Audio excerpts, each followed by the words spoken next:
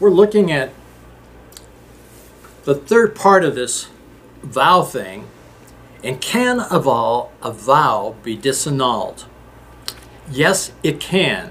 And there's certain conditions here that we have to look at. In Numbers chapter 30, verses 5 and 8, tells us how a vow can be disannulled. A father, the scripture says, can cancel or disannul a vow of a daughter. A husband can disannul a vow of his wife. And there's some certain guidelines here that is so important. If a daughter living at home, and see in Bible days, a girl either lived at home or she lived under her husband. Because God puts the husband and the father as the spiritual covering, spiritual protector of the family. That is one of the main things that a man in leadership of his family has. He is to provide protection for a family. Now let's listen very carefully. If a daughter living at home made a vow binding herself to God, the day the father hears it, it was a secret vow. Now let's say if he hears her saying it, the day he hears it, he'll be able to disannul it. Or if it was a secret vow that she made a long time ago, but he didn't hear it, the day she tells him is the day he has to deal with it. So when he hears of the daughter's vow, then he can, as her leader and protector, because she didn't check with her father, should she make that, he can disannul that vow. And that is what he's saying in Numbers. Okay.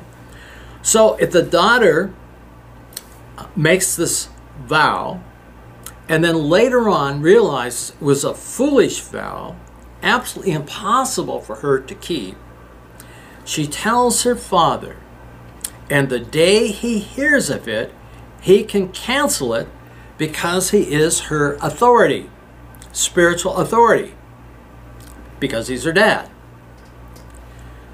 The same goes for a wife. If a wife makes a vow and her husband did not hear it, and she realizes that this vow is going to be impossible to keep because the vow had no period in it. You know, I promised to do this for a week, but the vow was the rest of my life, was the actual thought of it. Then she can ask her husband to cancel that vow when she tells him the day he hears it. He can cancel it because he is her authority. And I'd like to share two illustrations. The first one was a friend of mine who was pastoring a church in Tacoma, Washington, where I was pastoring a church. And he told me that this wife made a vow, what was really a foolish vow, and it was private, that she would read her Bible in 1 hour every day. And she had a number of children. She has a stay-at-home mother, and she had these children she was raising. She had, household chores, all those things. And she was finding it almost impossible to keep this vow. But she was doing it. She would stay up late at night and read her Bible for an hour because she promised that. And so she went to her husband and told him of that vow. And her husband was a non-believer, but he was still her authority, whether he's a believer or a non-believer. She was a believer, but he was not. And she told him that Scripture says that when she tells him, if he disannuls that vow that day she tells him, she's no longer under that vow. because she didn't check with her husband, is it okay to make that vow? Well, her husband asked her, and this was like in the end of summer, and he said, when did you make that vow? And she said, well, I think it was last April or the end of March. So it was many months before. And she said, I vowed to God that I would read the Bible 1 hour every day. And she said, it's just wearing me out to read my Bible. I'm not getting much out of it because I'm reading it and being sure I spend at least 1 hour reading Scripture. And the husband said to her, I will not disannul that vow. And she said, why? He said, you started changing in a very positive way for the last several months, and I didn't know why. But I really like what was happening to you in our marriage. And she said, oh, I'm not saying I'm not going to read my Bible, but I want to read my Bible every day. But to read it an hour a day is really a way wrong. It was a really foolish vow. And so the husband disannulled that vow for her. But she kept on reading her Bible, and if she had time to read it an hour, she'd read it an hour. She could only read it 5 or 10 minutes, she would read it 5 or 10 minutes. But her husband was so amazed that she was honoring, even as an unbeliever, she as a believer is honoring her unbeliever husband's position in the family, that he was the head. As you're raising your children, they need to be taught the importance of vows or promises made to God. And a promise made to God, or even made to other people, need to be kept. Children really need to know the seriousness of giving their word. Because remember, a person is no greater than their word. Today, people give their words, they sign papers, they do all of that. And yet they don't keep their word. We just went through a whole season of candidates running for offices. And they all made all kinds of promises to, recorded through television and through people hearing them on the radio and all this stuff.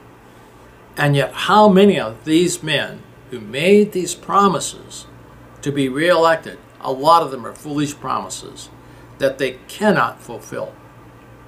Be careful. We can't sit in judgment on these guys, but we know that God is not pleased. And so we need to teach our children to say, I would like to do this, I would like to go, but people say, I'll be there at a certain time. They don't show up. They may not even show up at all, or they show up late and so on. So we need a nation that will get back to teaching their children the seriousness of giving their word, and parents who give their word will keep it. We were very careful about that in raising our children. Being a pastor, often things happen totally out of your control that you're not able to do with the children what you said you were going to do. Because we had very low salaries, we tried to find things to do with our children that didn't cost, but it would be a lot of fun. And one of the things was going to the zoo. The zoo was always free in those days. And we could go and my wife would make sandwiches and so on because we didn't have money to buy food at these places. But, we'd picnic and go to the zoo and see the animals and talk about them and all that kind of stuff. But we didn't say, we are going to the zoo on Saturday. But we would say, we're planning to try to go to the zoo on Saturday. But things may come up that Dad is going to have to do because someone in the church is sick or going through a crisis, or they died, or things like that that happen, and we may not be able to go. Now the kids would still be disappointed, but it wasn't like, come Saturday, oh, we're not going. Dad's got to do this and that. And many kids have been deeply, deeply wounded because the parents made promises to them and did not fulfill them. If you find that you're one of those and you know that you've promised the kids certain things and then you never did it, you need to go back and ask their forgiveness for getting their hopes up, because the Bible says hope deferred makes the heart sick. And there's a lot of heart sick children that if the parents say something, they don't hardly believe it, because they say so much and never fulfill what they said they would do. Don't be that kind of a parent. Don't wound your children with promises to them from your mouth that you may not be able to keep. The Lord bless you as you seek to raise a godly seed, and that they may know the importance of keeping their word. The Lord bless you. We need all the help we can in these days in trying to raise children that will honor the Lord.